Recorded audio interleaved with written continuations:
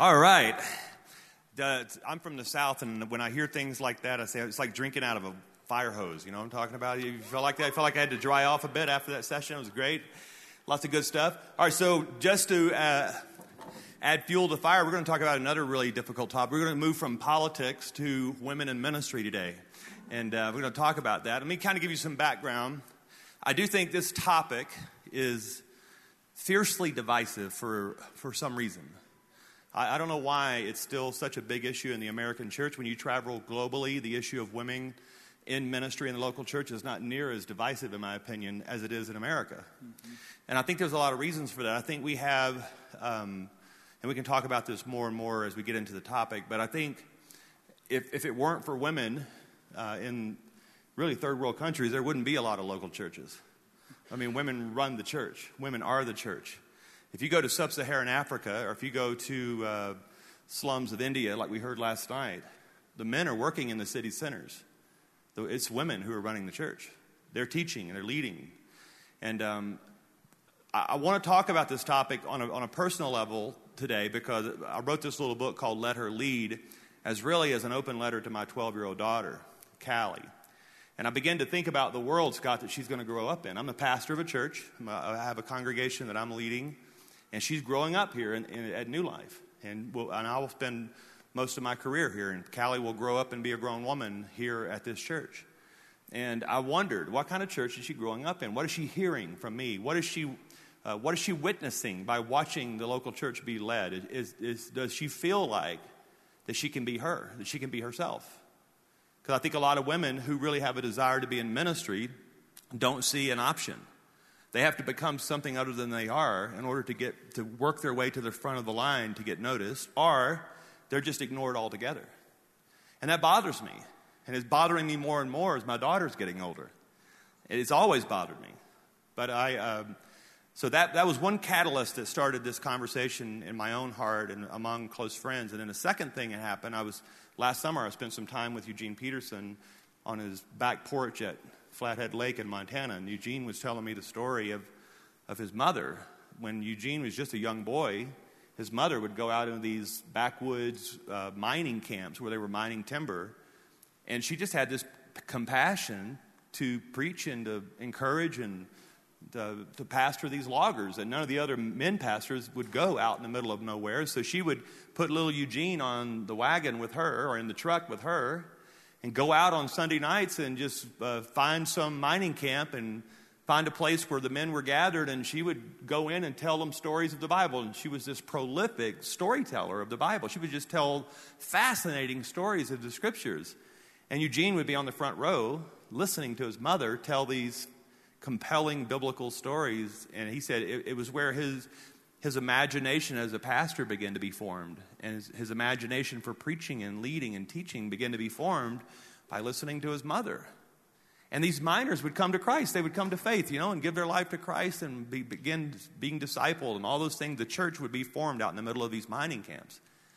Until one day she came home, and her pastor in this little town they were living in Montana, she told her pastor about it and said, what she was doing on Sunday nights.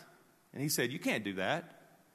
She said, "I can't?" He said, "No, you can't do that. It's very clear in the Scriptures women can't teach. Women are not supposed to be heard in church."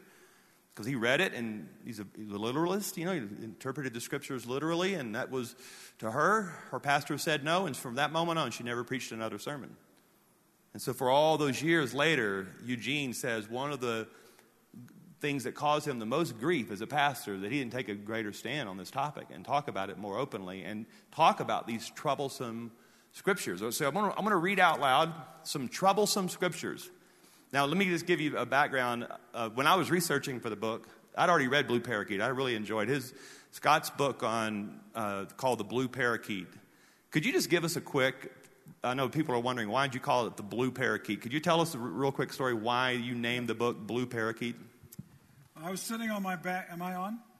Okay. I was sitting on my back porch reading a boring book. And as a bird watcher, I happened to observe on the fence in our yard a blue bird in a bush. And because I'm a bird watcher, and anybody who is a bird watcher knows the same experience, I instantaneously went through the marks of identification. That's what we do. I knew how tall it was, etc. But the color was confusing to me, and I couldn't tell if it was a blue jay, but it was too small to be a blue jay. And then I wondered if it was an eastern bluebird, but eastern bluebirds aren't in neighborhoods, they're in prairies, and they wouldn't have quite that color of blue. And then I wondered if it was a mountain bluebird from Colorado, a stray in Chicago, and I thought, that's a stupid idea, they're not here. It wasn't an indigo bunting because of the size and color. And then as I was going through those marks, the little bird hopped out on my fence, and it was my neighbor's blue parakeet. Well, I watched this for a while. I watched the bird, and the reason the story works is I learned all about how my sparrows treat strange birds when they show up in the neighborhood because they thought it was a terrorist. They were scared to death of this blue parakeet. So I learned about this, and then I use this as an analogy that when we're reading the Bible and we encounter a passage that doesn't fit our theology, we've had a blue parakeet moment. And we can either welcome it into the family or we can shoo it away. And a lot of people shoo them away. And one of the most significant collection of blue parakeet passages in the Bible are passages about women doing things that they don't get to do in the church today. And there we are. And let me read a couple of them to you because I know you're already thinking We didn't plan that segue. No, that was great, though. Let me read one to you because you're already thinking about this troublesome text. 1 Corinthians 14. 1 Corinthians 11 talks about women not, you got to have your head covered to do anything in the church. If you don't have your head covered, you're dishonoring her head and everything else. 1 Corinthians 14, now listen to this troublesome text. This is a blue parakeet text for a lot of people. When I talk about having women, you like Pastor Yvette, she's a pastor on our staff. She does weddings, funerals. She's preached for me on Sunday. She's involved in almost every decision of our local church. She's right here on the front row. But when we began having these discussions, these were the scriptures that people brought to me as if I had not read them. And so I need to get one of those New Testaments, 1 Corinthians... Pastors always feel that. Pastors feel, most of us spend 10 to 20 hours a week on a sermon. And it's, this is a total aside, but it's so aggravating when people walk up to you and they've heard it for 30 minutes and they are such an expert on the text that they've done no study on. It's so aggravating, right? It's one of those troublesome pastor vocational things. All right, so here's a troublesome text. Listen to this text. Read this with 1 Corinthians 14, verse 33. In all the congregations of the saints, women should remain silent in the churches. They are not allowed to speak, but must be in submission, as the law says. If they want to inquire about something, they should ask their own husbands at home, for it is disgraceful for a woman to speak in the church. All right, so where do we start here with this troublesome text? You're the New Testament scholar, and your explanation and your exegetical look at this. It was fascinating to me. I'd heard so many explanations of this passage before. This is out of the NIV. I don't know which one you prefer. What do you prefer to read out of?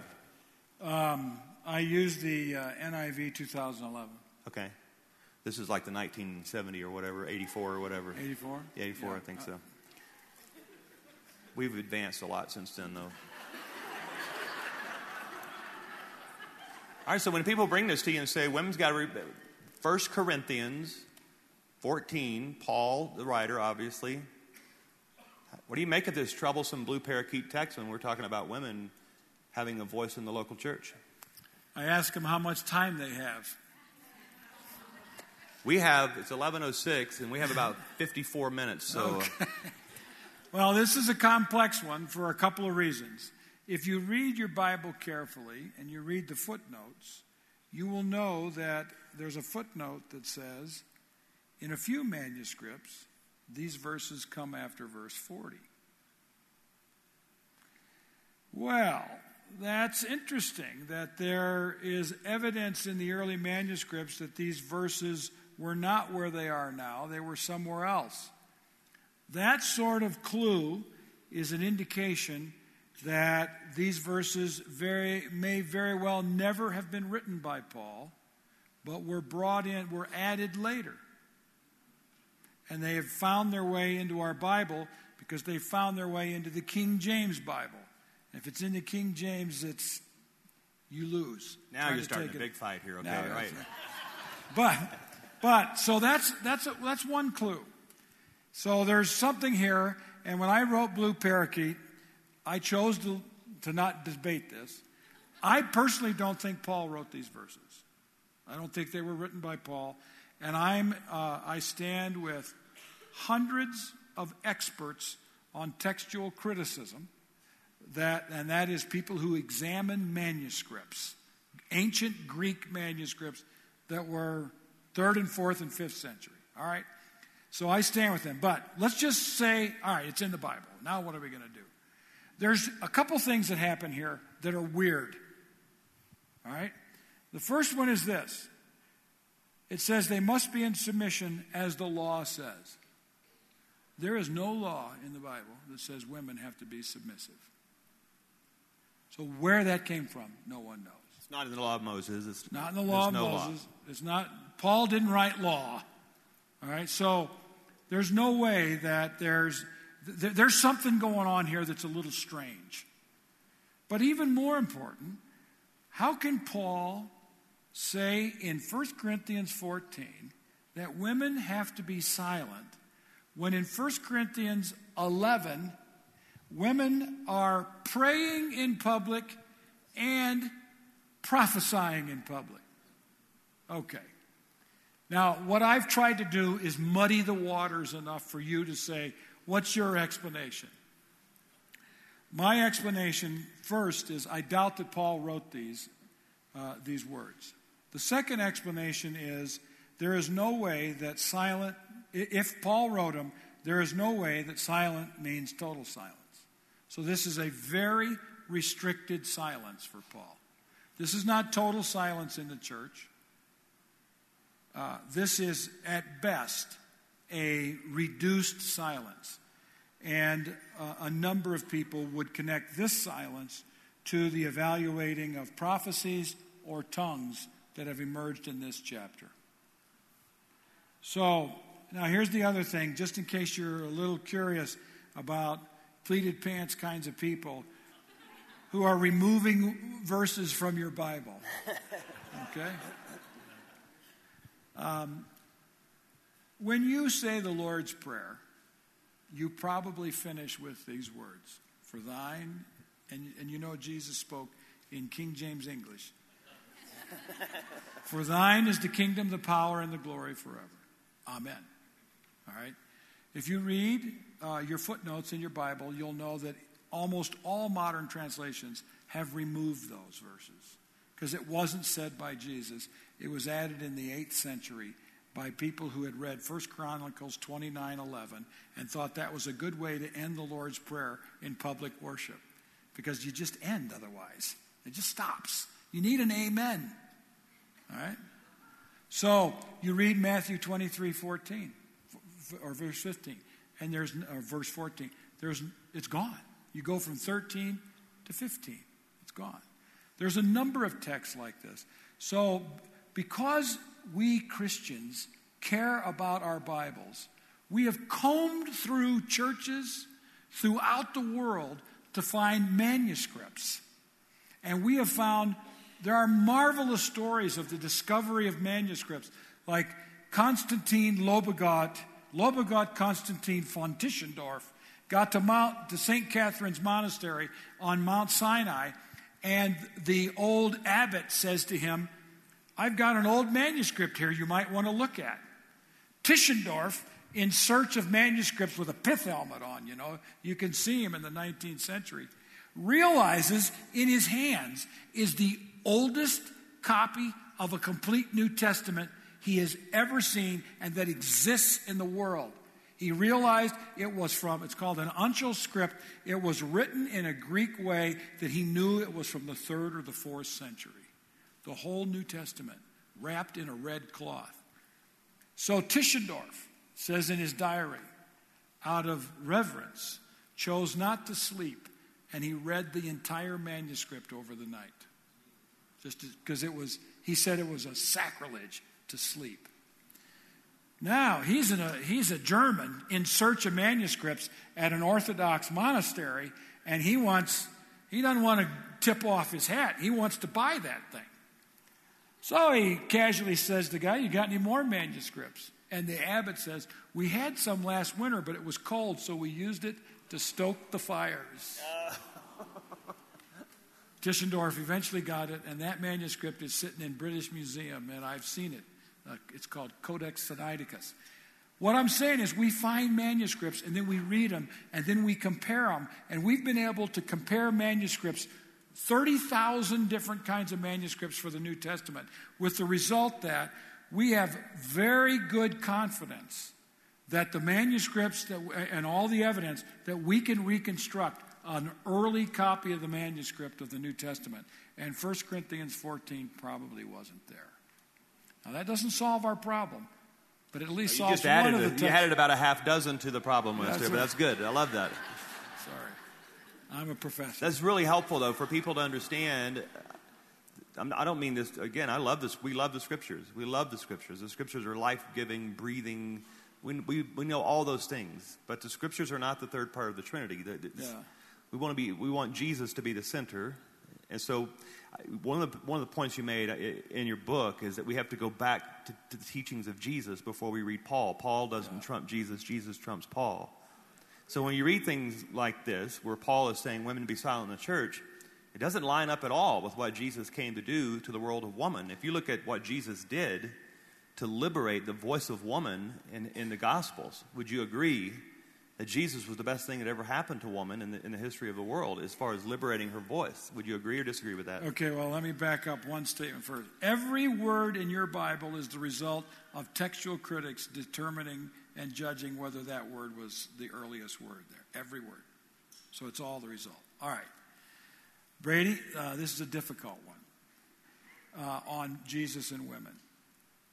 I think, as a rule, that we as Christians have done a disservice to Judaism and made women in Judaism look bad so that Jesus looks good.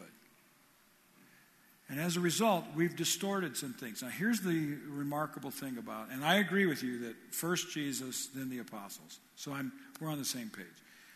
There is not a record of anything Jesus said or did with women that disturbed anyone in his environment. It's really remarkable. It certainly disturbed the Romans and the Greeks because their view of women was more property. Women were given no voting rights. Women couldn't be a witness in court. I would say that's probably true, but no one criticizes Jesus' behavior with women. And no one is really criticizing the church's behavior with women. So I think that we don't need to make Jews or Greeks or Romans look bad so we look good. We just need to say what's in the Bible. And I don't think there's any question that there were Jews, Greeks, and Romans whose attitudes and dispositions toward women were awful and violent and hierarchical. But there were a lot of Roman women who were liberated, and nobody was up in arms about it. So Jesus' posture toward women is he has women who are a part of his entourage. Luke 8, 1-3. It's pretty remarkable. And there are women who shouldn't be there, from Herod's household. Women who've been exorcisms have been performed. 7 demons out of Mary Magdalene. Why is he hanging out with people like this? That is what Jesus was about. He included and redeemed and liberated people and took them out of their world and gave them a whole new kingdom world. So let's go back to the first. This is what people the question I get asked, especially after I wrote this little book, was, then what did women do in the first century church? What would you, if we could be transported back to an early church gathering, where would women have? Because the Corinthian church, apparently there was something going on in this Corinthian church where the scriptures are, if we read this, there was confusion about the role of women. We can best say that. I think 1 Timothy is the one that clarifies what was going on. All right, this is you read it for 1 Timothy 2. Yeah. You're talking about 1 Timothy 2. Put this on the screen. 1 Timothy 2, verse 12. This is again Paul writing it, supposedly. I do not permit a woman to teach or have authority over a man. She must be silent. For Adam was formed first, then Eve, and Adam was not the one deceived. It was the woman who was deceived and became a sinner. But women will be saved through childbearing if they continue in faith, love, and holiness with propriety. So there's Paul again, or is that Paul? Yeah, I think Paul wrote these letters. I don't know how many letters Paul sat down with a pen and wrote, because, I mean, at the end of Galatians, he says, now you can see the big letters, and that maybe is. So the average Jew, only 10% of Jews could read, very few could write. So Paul could read, whether he could write, probably not a great writer. All right. When Paul says this about women, we have to read it in the context of the Bible. All right? And in the context of the Bible, there are all kinds of indications of women doing powerful, dynamic things. And I'd like to, if it's okay, I'd like to kind of go through some representative women in the Bible. At the heart of the Exodus is the liberation of the children of Israel from Egypt. To interpret that event is to clarify for Israel what God is doing. Who interpreted it? Miriam, the horse and her rider, and her song in Exodus 15. Miriam becomes the canonical base of interpretation of the Exodus, the most significant event of the Old Testament. In Judges, we read about a woman named Deborah. Deborah, the way I put her together, is she's Schwarzkopf, Mother Teresa, and a Supreme Court justice all rolled into one body. She was a woman who delighted in the defeat of her enemies. The Germans call this Schadenfreude, joy in the misery of others. It's a great German word, Schadenfreude. Deborah is the interpreter. She's the judge. She's the military leader. She's the political leader. She is everything to the nation of Israel, the people of God. Now, if we allow, and she's not condemned for anything she does. It's not because there's no men available. You know, there are men. You know, they're all over the place. Dumb. But they're not involved. And so God chooses her to be the judge of Israel. A great opportunity. The next woman that we have to know about is a woman we rarely mention, is Huldah, who is a prophetess. And when Josiah discovers the book of the law, he chooses one person to interpret what God is doing here, and he chooses over Jeremiah and other prophets in the Bible a woman named Huldah. She's a prophetess, and she's the leader of Israel. Those are three powerful women. What about Esther? What about Ruth? Significant. What about Sarah? These are powerful figures in the history of the Bible. This is our story. So whenever women emerge in the New Testament, we've got Mary, who makes Protestants break out in a rash. Except at Christmas. We roll her up we roll out the creche and we put her in, January 1st, we pat her on the bottom and we tell her to go away. Is that right? My mother one time asked me what I was writing. I said, I'm writing something on Mary. Bless her heart, my mother said, why? Wait to hear what she said next. She's Roman Catholic. I said, Mom, she's the mother of Jesus. She said, well, you know what I mean. So Mary figures prominently. Elizabeth, the mother of John the Baptist, figures prominently. Women in the ministry of Jesus figure prominently. And in the first Pentecostal experience of the church in Acts 1, Mary's right in the middle of it. She's there. Don't think she's not.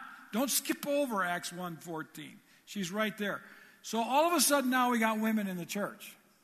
And Paul's telling them to be silent. It's impossible. I don't mean that you can't keep women quiet. Nice rebound. Very nice. I did not say that. No, I didn't. It cannot mean that women are not permitted to speak in the context of religious gatherings. impossible because in Jewish history, we have all these other women. What are you going to do with Priscilla, who taught Apollos the Scripture? It didn't say she taught only because she had her husband, Aquila, with her. She taught, it says. Not only that, when Acts describes, when they talk about Priscilla and Aquila, her name is almost always first because she was more prominent. And that could be because of money or status in the church. I suspect it was status in the church, but there's no reason to get dogmatic. So all of a sudden now we got women who are prophesying and praying in 1 Corinthians. And we have a woman in the book of Romans, chapter 16, named Phoebe. And she's called a deacon. She's not called a deaconess.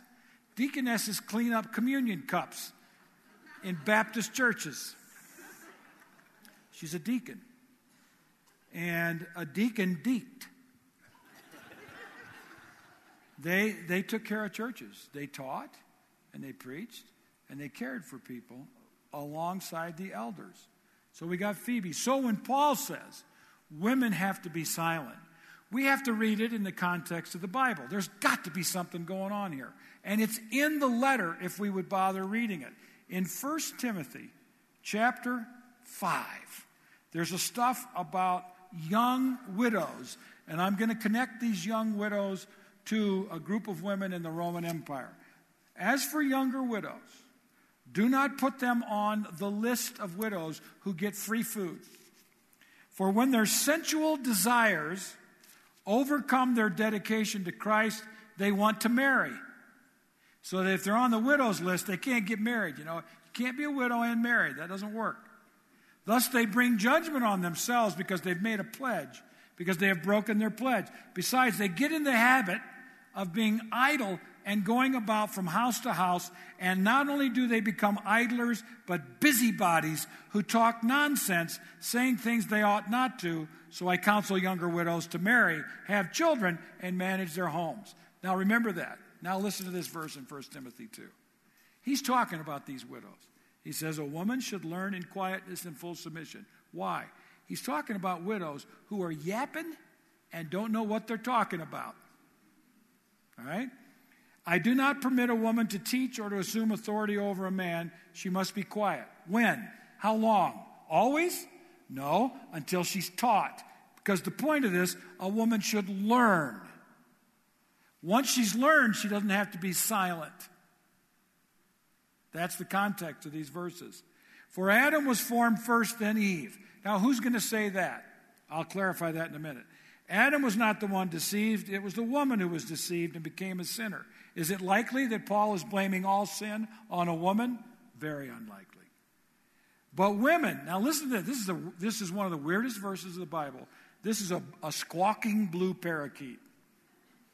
But women will be saved through childbearing. Really? You got to have babies to get saved? If they continue in faith. Why? Here's what's going on in the Roman Empire at the time Paul's writing this letter in Ephesus. There's a group of women that we now call the New Roman Woman. And they were notoriously sexually provocative. That's why Paul tells women in 1 Timothy 2, just before this, to be modest. Because there are women in his world who are immodest. They were known for going from house to house and talking and yapping and teaching, and they barged their way into public sessions and took over sessions and argued with people, and they didn't know what they were talking about. Paul sees the new Roman women as influencing the young widows at the church, and so when he tells women to be silent, he's talking about widows who are inclined to join the new Roman women movement, who don't know what they're talking about. He wants them to be instructed. And what was notorious is that they didn't believe in sex with men. They didn't believe in having children. So they were famous for abortifacients, abortions in the first century. So when Paul says have babies, he's actually saying abortion is wrong. So if you're into the abortion issue, you've got New Testament evidence for what's going on. And they believed that males were inferior to females. They had taken over the temple of Diana, and males were castrated, became eunuchs, and they were in submission to the women in the temple. That's the context. So when Paul says women must be silent, he can't be talking about all women all the time, or he's living a contradiction, because Priscilla's teaching, Phoebe's a deacon. There's one more to talk about too. And then you've got women in 1 Corinthians 11. He can't be talking about total silence. It's got to be a restricted silence.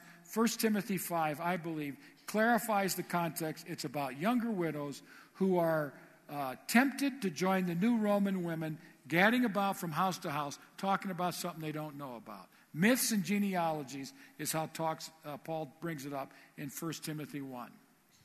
So the silence is restricted to a group of people who are tempted, and Paul's instruction is for them to learn submissively until they know what to talk about, and then we won't have this problem. Now, also to just briefly explain, women didn't have access to a lot of the education. Yeah. And so Paul may have also been referring to that Yeah. Listen, before you teach the Scriptures, learn to read, learn to be instructed. Would you agree with that? Yeah, it is. I think it's a fair surmisal of the evidence that we have. We don't have a lot of evidence that in the Jewish world, women were not educated anywhere near as much as men were. So it was rare for a man to read, 1 out of 10, extraordinarily rare for a man to write. It would have been even more so for women to read or to write. There are 2 women mentioned in all the rabbinic documents who could read and write. There are some negative statements made about women. One rabbi who's a hardhead anyway, he's the sort of guy you wouldn't want to have for dinner at all. Unless you just said, we forgot, sorry, you had to go home. Who said that anyone who teaches his daughter knowledge of Torah teaches her sexual promiscuity. And so we repeat that text, but that is very rare. And there was a common Jewish prayer that some people have quoted about, "Thank you, Lord, for not making me a woman." Yeah. Just to push back a bit, you're much more of a scholar on this than I am, but there were some parts of the Jewish culture that were definitely not pro-woman. That's right. And I think that's fair to say. That the prayer that we have is later than the New Testament, but it seems to be reflected in Galatians 3 when Paul says there's neither Jew nor Gentile, slave nor free, male and female. That seems to reflect that prayer. So clearly there would have been Jews, Romans, and Greeks who had very negative views of women. Paul's not one of them. I'm anticipating about 3 hours of questions right now from the group here, and so I want to open it up early here. But one more. Go ahead. One more comment. We want to have some questions in just a moment from you. We have to talk about Junia, my friend Junia. Is that okay? Yeah, totally. All right. Open your Bibles. You got to see this. This is amazing. Romans chapter 16. And you just wrote a short ebook on this very topic that I would really recommend. It's on Kindle, iTunes, all the places that you would download an ebook on this very topic. Really, if you want some further reading on this, it's called Junia is Not Alone. All right, Romans 16:7 says, "Greet Andronica and Junia, my fellow Jews who have been in prison with me. They are outstanding among the apostles, and they were in Christ before I was." All right, here's what's happened. The word Junia is a woman. That's a female name. Some of you have the word Junius in your Bible or in a footnote. That's a man's name. All right? There is no evidence in the Greek world or the Roman world that any man was ever called Junius. The only man's name that would be like it would be Junianus. All right, that's not the name here. Here's what happened. Junia was a woman, and she was considered a great apostle. That's what the New Testament teaches. In the 4th century, St. Chrysostom, who wasn't terribly positive about women, said, "What a noble thing that any woman would be called a great apostle." So he saw her as a woman and as an apostle. This causes problems now that we've got women apostles. There's a little move we can make. Let's change her name to Junius. Now we got a man who's an apostle. And they killed poor Junia. Slayed her right in the pages of the Bible. Then Martin Luther in the 16th, 15th century made a very strong comment that this couldn't have been a woman because it was an apostle. So therefore it had to be a man. Junia remained dead until the early parts of the 20th century when scholars recognized, hey, by the way, there's this name named Junia, and she's in the footnotes of some of our Bibles. I wonder if maybe that was what Paul originally wrote. But it wasn't until the 1970s and 80s that we raised Junia from a footnote back into the text where she originally was. And when that happened, we did a thoroughly good Christian thing. We killed Junius. And it's okay to kill a man who never existed. They slayed the guy, and now this was a very sad move on the part of the church, struggling with women in churches to change the Bible in order to fit the practice that they preferred. This was a woman who is a relative of the Apostle Paul, who was called an apostle, and she was a great apostle, which meant she apostled. What do apostles do? They preach the gospel and they plant churches and they control or guide churches until they can get on their own. Junia did that in the first century. So the man who said be silent was not thinking of Junia. He was thinking of problematic women in the church. So Junia, that's a very brief story of a very long story. And that is, it was a woman who was in the text who got put in a footnote and then erased from the footnote. And then they resurrected a non-existent man and put him in the text. And then they put him in the footnotes and put the woman in the text. And then eventually we had the courage to kill the guy. And I'm a Mennonite Anabaptist pacifist, and I love killing those kinds of men. Wait, a Mennonite Anabaptist pacifist. Okay, all right, gotcha. Does that get me in trouble? No, not at all. A lot of confused looks, but I mean, it's not. Okay, so yes, in the small book that I wrote, here's the contention I'm making. I agree with I agree with what you said. I agree that women have equal place in the church. What the tension seems to be, and I take it back to the Garden of Eden, where after the fall, before the fall, there seemed to be unity and mutual respect, mutual submission between Adam and Eve. They were both told to subdue. They were both told to rule and reign. Something happened after sin came into our world, where there now was this contention, this friction, this competition, and when he said to Eve, when God said to Eve, "Man's going to rule over you," and basically what he was saying, you're not going to like it. Man's going to rule over you. It wasn't a prescription; it was a prediction. Is the way I feel about that. Man's going to want to dominate you. He's talking to woman and all of womanhood. Man's going to want to dominate you. They're going to try to control you, and you're not going to like it. That wasn't a prescription of what God intended. It was a prediction. That's the contention I make. That's still the friction and the tension we feel in the room today. Well, what does that mean then? If everything you say is true, then we've got a lot of discussion to happen back at our local church. And I think you should. I think you should go back and re-examine everything you're saying and doing at your local church. We are. In the last year, I'm re-examining, rethinking, reimagining everything at our local church here. I haven't come to all the conclusions that I think you probably think I should come to yet, but I am determined to wrestle it to the ground.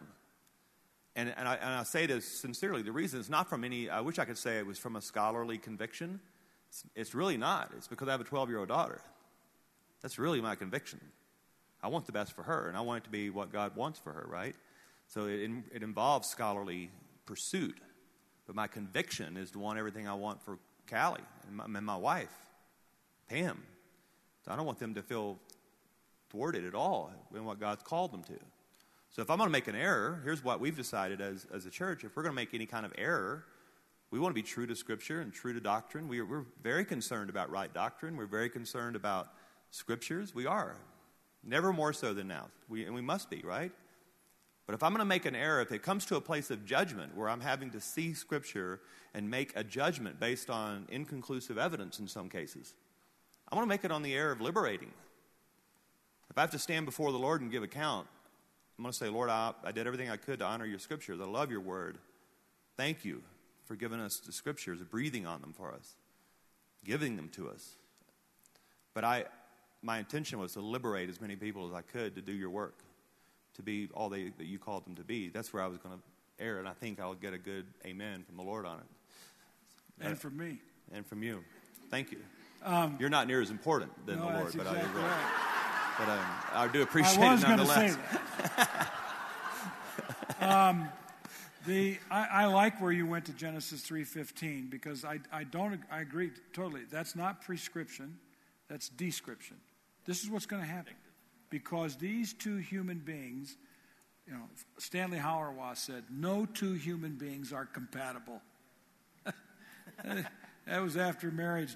He had to a very difficult woman. It was horrible, and he lived this way in marvelous Christian charity. But that is a text that describes the war of wills. Your desire will be for him. That's the desire to control, and he will rule over you through his might. So this is a war of wills. You used the expression mutual submission because of, in my world that I grew up in, I've grown to where I don't like to use the word submission because it tends to be coercion and force. I think that they lived in utter love for one another. And loving people serve one another. They serve, and that's what Paul's talking about in Ephesians 5. So I think you are exactly right. We need to be asking not what can women not do in our churches? We need to ask this simple question. What did women do in the Bible? And then we have a chaser question. Do we let women do in our church what they did in the Bible? And if we don't, so we can ask this question. WDWD. What did women do? There we go. Copyright. Right now I got it. Copyright. Got it. It's on the printer right now as we speak. Okay. Thank you. Daniel, get that sent. It's in my blue parakeet. WDWD. So you ask, what did women do? This is the first question. If we want to be Bible people, we first are going to ask, what did women do in the Bible? And if we're really Bible people, we're asking one another, do we allow women? Allow, isn't that an interesting word? Allow. Do we allow women to do in our churches what they did then? Or do we encourage them to do what God gives them the gifts to do? The problem with all of that is that men are in charge of a lot of this. And this is the reason I feel like I was the one. I had a lot of women come to me and say, I've had hundreds of women say to me via email, Twitter, personally, thank you. We needed a guy to say this. We needed a man to say this because you guys are in charge of a lot of this. And for us to push our way up, we get called bad words. We get labels put upon us. We hate those labels. We're trying to be true to our calling. But men tend to hold the reins to a lot of this. And men have to be the ones that have to wrestle this to the ground first before women, I think. And Brady, I totally agree. And I learned this through silence. I thought this was a battle for women to fight. And if I fought it for them, it would just be propagating the male powerful position. And I've had numerous women come to me in the last 10 years and say, we have to have men fighting because they're the only voices that matter in a lot of contexts. So we need men to support women and to give women an opportunity for the blue parakeets to sing. All right? And when they sing, you listen to Anne Graham Lotz and you say, she can preach. All right?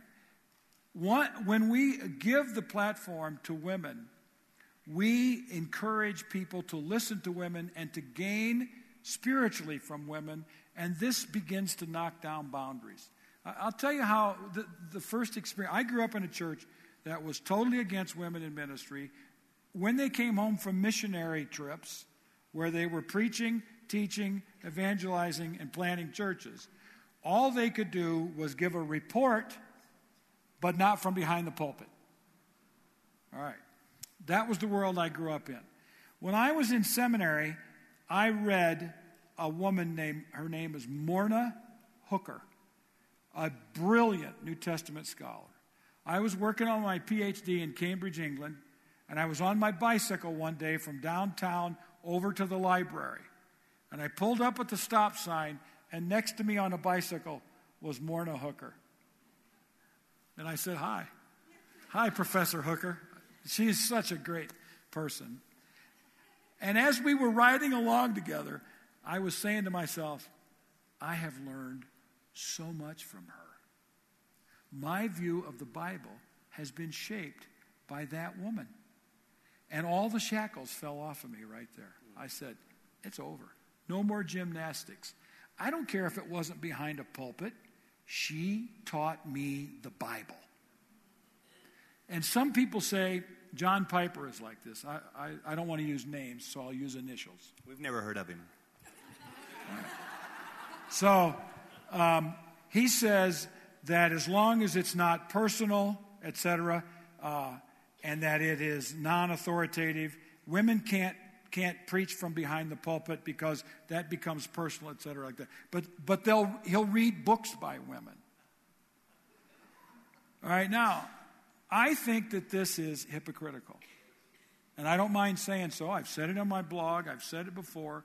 If you think women can't teach, you should never read a book by a woman or learn from a woman, because they're teaching you. To take that's taking the complementarian view to an extreme is it is really hard to get there intellectually. You're right. This is why I wrote the book. And we have a lot of complementarians, part of our congregation, and they were upset with me when I wrote the book.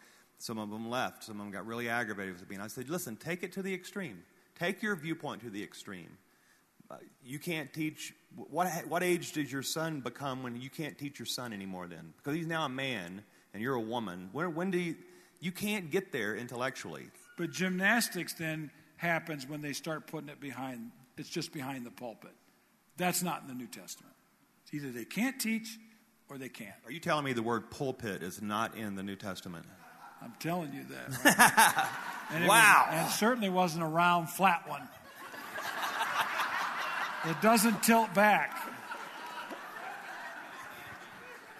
I thought it was one of the sacraments. Baptism, pulpit. Pulpit. Yeah, I thought it was all a part Lord's there. Supper. I'm learning so much today. All right, so let's open up some questions. I want to hear some questions. Men or women, it doesn't matter. But I would say that if you are hesitant about women in ministry, I would urge you as a biblical person to ask what women did in the Bible, and do you approve of that? All right, you look very eager to ask a question. Take the microphone right there. Thanks. Okay. It's loud. What do we do if we're in the church that is not agreeing with what you guys say, but we really feel like God has gifts inside of us to speak, to lead, to teach, to do these things? I'm allowed to give an offering message that's 1 minute long behind the pulpit, and they love every time. She does so great with offering and communion, but I'm not allowed to do anything else. And so I've just said, okay, Lord, I'll wait on you, but I wonder from your perspective, how do you approach a pastor with that? I'm going to answer your question as if you were my daughter, all right? I say, hun, find another congregation where you can be who God's called you to be, and do it gracefully. Don't be combative. Don't be divisive. Don't be contentious, because none of us, we are not called to be divisive, contentious. I would go to them and talk to them and speak, let them listen to the podcast, and just ask for conversation. Just say, I just want to have a conversation. And I think sometimes women have to over-apologize. Sometimes I don't want to be divisive. I don't want to be the Jezebel, all those things. Listen, just ask the question just the way you asked me. If you were in my office asking the question the way you just asked it, that's the most gracious question that I've heard. That's a beautiful way of asking the question. At the end of the day, you're called we're all called to be submitted to authority. We are. That's the local church is governed by authority. But I also think you have to find a family that you can thrive in. And it doesn't mean that you're ever independent, because I don't think that independence is a sign of the kingdom. There's a king, there's a rule, there's a law. All those things have to be talked about, I think, even better, more so. But I think at the end of the day, I would tell Callie the advice I would give my daughter if she were living in another city and she called me with that question. I would say, Callie, be very prayerful, be very humble, be very kind, ask the question, and then pray some more. And I would support her moving to a congregation where she could thrive. Or if God called her there to be a voice of change, I'd tell her to be a humble, submitted, prayerful voice of change in that congregation. That's what I would ask her to do. And I have had to deal with this a lot in my life because I advocate for women in ministry and ordination.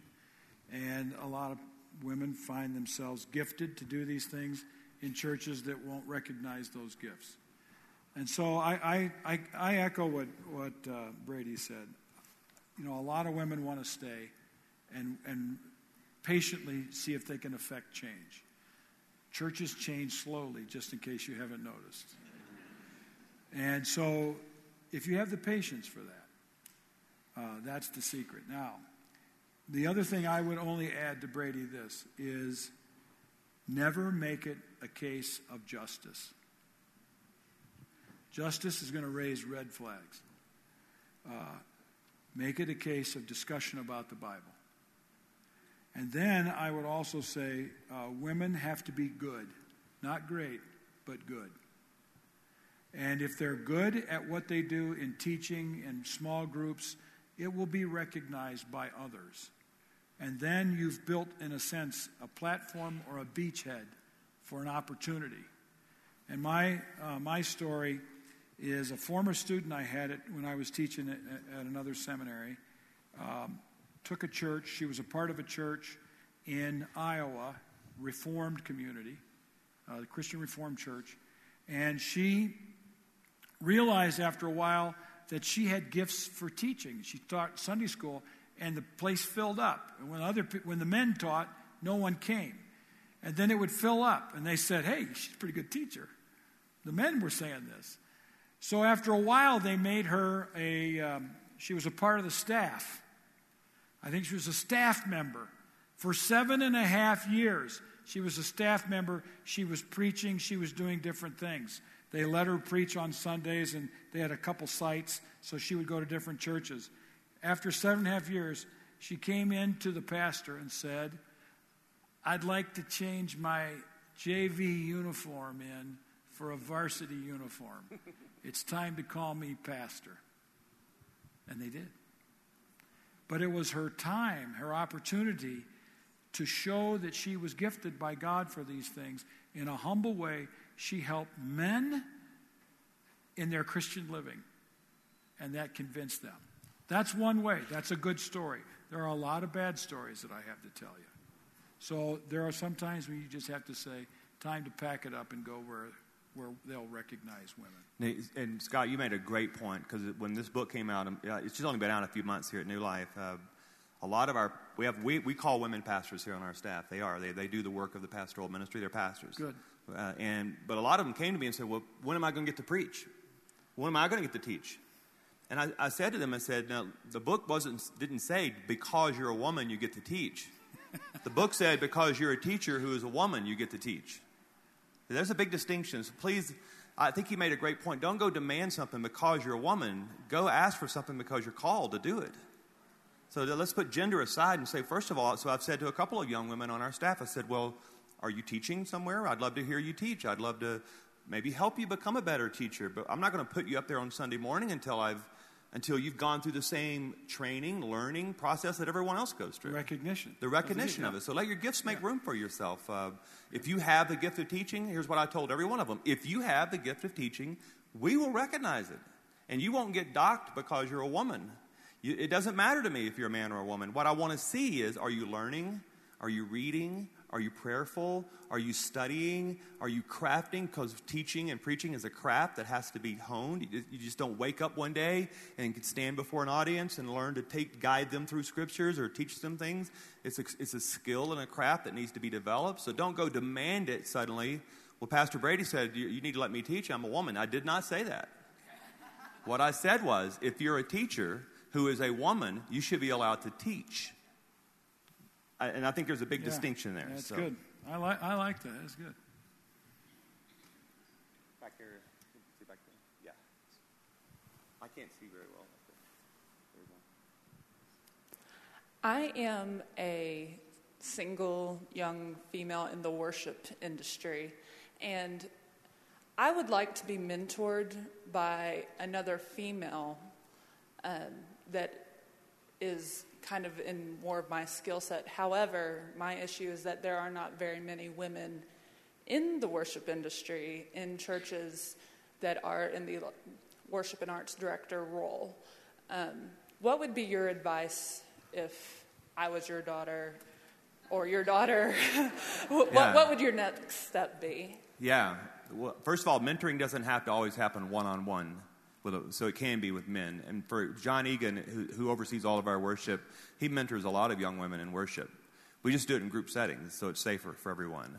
So we do it in small groups, so it can be conversational, relational, because discipleship at its core needs to be conversational, relational, intentional, all those words. It can be done in small groups. So you don't wait around for the woman to come into your life to mentor you. Just find mentors. Find whoever they are, and just make sure that if you are going to be mentored by a man who you see as mature in his gifting, make sure it's done in group settings with, like I talked about last night, with protective environments around you. And maybe, I know John, he's over in the other breakout right now talking about worship. I may have him touch on that in one of his breakouts. How do men in the worship world mentor women? And because it's super important. We're dying, longing to flood our stage with more women who have been mentored and trained to lead. And so it's just taken time to catch up. The church is 20 years behind where it should be right now with women. And I'm already getting the emails. Where are all the women at the conference then? I got that immediately when the book came out, because the same time my book came out, we were announcing the conference here. And of course, a lot of the speakers are men. I got immediately the email. And I said, listen, hold it, stop it. We planned the conference a year ago. I wrote the book 2 months ago. Let me catch up. Give me breath, all right? I want it catching up.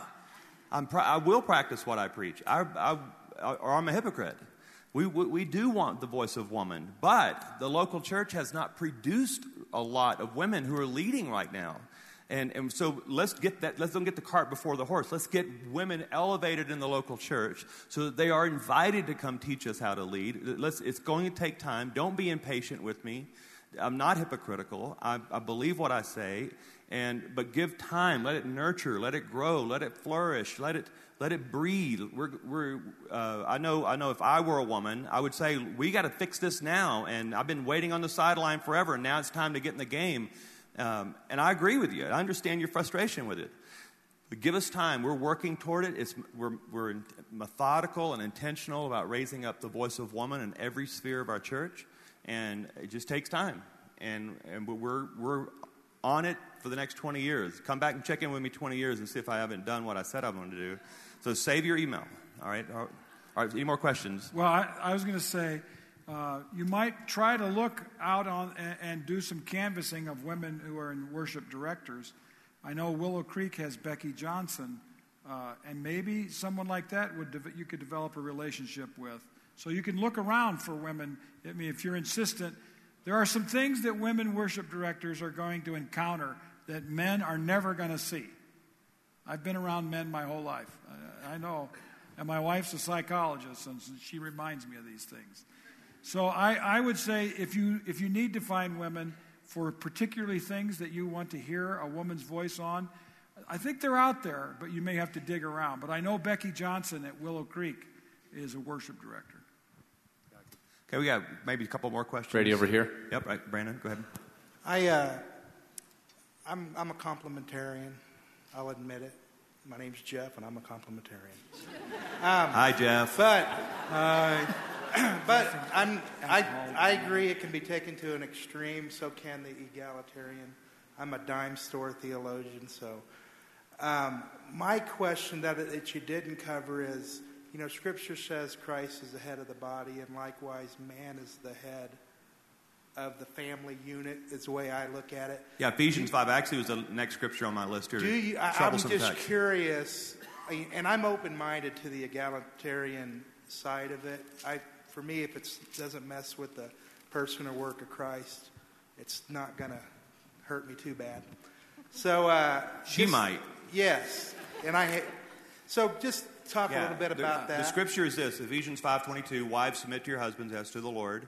For the husband is the head of the wife, as Christ is the head of the church, his body, of which he is the Savior. So now as the church submits to Christ, so also wives should submit to their husbands and everything. And that's obviously, of all the scriptures we read, that one probably is the most hotly debated about headship. And so I'm not sure I know where you stand on it, so I'll just tell you where I stand, and you can disagree or agree. I think headship has been misidentified and misinterpreted, if I read Ephesians 5, I've read this scripture thousands of times, and I've tried to read it through the lens of being my wife married to me, or a woman as a part of new life. And when I read it this way, when it says, as the church submits to Christ, and it says, if the husband is the head of the wife, as Christ is also head of the church. When I think about Christ being the head of the church, and he is the head of New Life, the head of New Life and all of the church is Christ. Christ was sacrificial, serving, protective, covering. All of those things can be said of Jesus. He wasn't manipulative, controlling, dominating, domineering. He didn't wave the boss stick over our head all the time. He's long-suffering. And so I do think there's the distinction between genders that I wish we had another hour to talk about that. There is a distinction between genders in the scriptures and roles of genders. I just think they all have to look like Christ. Both men and women have to look like Jesus at the end of the day, the best we know how. I'm the head of my home, but I've never told Pam that in 24 years. But if you ask her who the head of the home is, she would say, well, Brady is.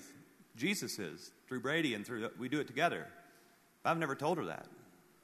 We don't ever bring it up because we do everything together. We're in unity with one another. And what I said in my book, the way I described headship is I'm willing to take responsibility at the end of the day for what Pam and I decided together. And I think that's what happens in the local church. I think elders, whether you agree or not, there's going to be disagreements between men elders, women elders. The way we define elders is covering and headship. So I would say 98.9% of the decisions at New Life are made with women in another room. Women are always in the room, every big decision we make here. It's just at the end of the day, I'm willing to take responsibility for it as the senior pastor. As the male, though, I'm willing to take responsibility for it and to provide a safe place for all of us to express our views. Is the way I see this. And so headship is not dominance. It's not lording it over anyone. Like Peter said, I've called you to be overseers, not lording it over those, but serving because you're called to do it, 1 Peter 5. I see that as headship. And there's a lot of definitions of it. I'd love to hear your definition of it. What I hear from complementarians is to explain that the man's role, I don't like the word role, but their man's role is to lead the family. All right? Here's my comments about that. First of all, the word submit is used by Paul, and the word submit means to live in an orderly fashion. It doesn't mean to control or to rule. Submitting is about learning to live within the order. But he says we should submit to one another, and then he begins to give, that's the thematic verse in verse 21. He gives illustrations. First, wives. Second, husbands. They're really illustration of what it means to submit to one another. All right. The wives are to submit to their husbands, etc. So we have this word headship. But the tendency of complementarians is to take the word headship and then use the word leader. All right? Precisely not what Paul says. He then describes how husbands are to lead, be heads of their wife. How are they to lead their wives? Love your wives. Just as Christ loved the church. Okay, now this is nice. We all agree with love. But what does love mean? He gave himself for her to make her holy. So, the husband's model is Christ in his sacrificial giving of himself for his wife. So, headship for a male is self-sacrificing service for my wife. My responsibility is not to lead my wife, but to love her by giving myself to her and for her. So if that's what is meant by complementarian, I'm quite happy with it. But the tendency in Piper's book was to talk about leadership. Tim Keller's book with his wife was about love and relationship. When Kathy Keller wrote that chapter in that book, they wrote about marriage, which I think is a fine book about marriage. She emphasized a loving relationship. If the language moves in the direction of hierarchy, we're not in touch with the gospel. The gospel deconstructs hierarchy for service to one another. Yeah, that's good. Well, okay, well, quick follow-up. Do we have the mic back there? Then we probably need to.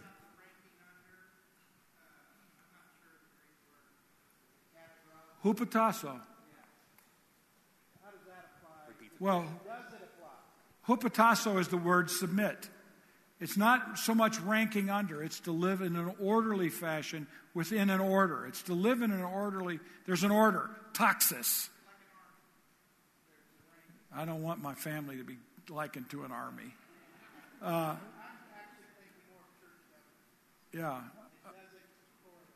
Paul doesn't bring up church government. Yeah, even in church government, elders are here to serve, it's the same. Husband, elder, synonymous with the same calling as local church, local family. This is what Paul was saying, I think. Local church, local family should be led our orderly way, and there are people who take responsibility for that. And I think that's what elders and husbands should do, is take responsibility for the orderly conduct of our home. I'm not the boss. I'm just taking responsibility for my home to be orderly, and that means my wife thriving and my daughter thriving and that all of us thriving. And so, hey, I know this is like a gigantic question, right? And so we could go on and on. Thank you so much, God, for tackling it with us. Thank you. Profitable. I really do, I mean this sincerely, I do appreciate Scott in so many ways. God has spent decades studying, and you don't have to agree with Scott. One of the distinctives we want at our New Life Conference, last year we had Eugene Peterson here. This year we wanted Scott because I want to hear the voice of the theologian. I want to hear the voice of the scholar, so we don't drift too far from where we're supposed to be. And Scott does an amazing job of presenting things that make you at least go home, and you got a lot to talk about. If nothing else at this conference, I just gave you about 6 months of conversation back at your local church. All right? God bless you. Lord bless our food and our time. Enjoy your lunch. We'll see you this afternoon at our breakouts, all right?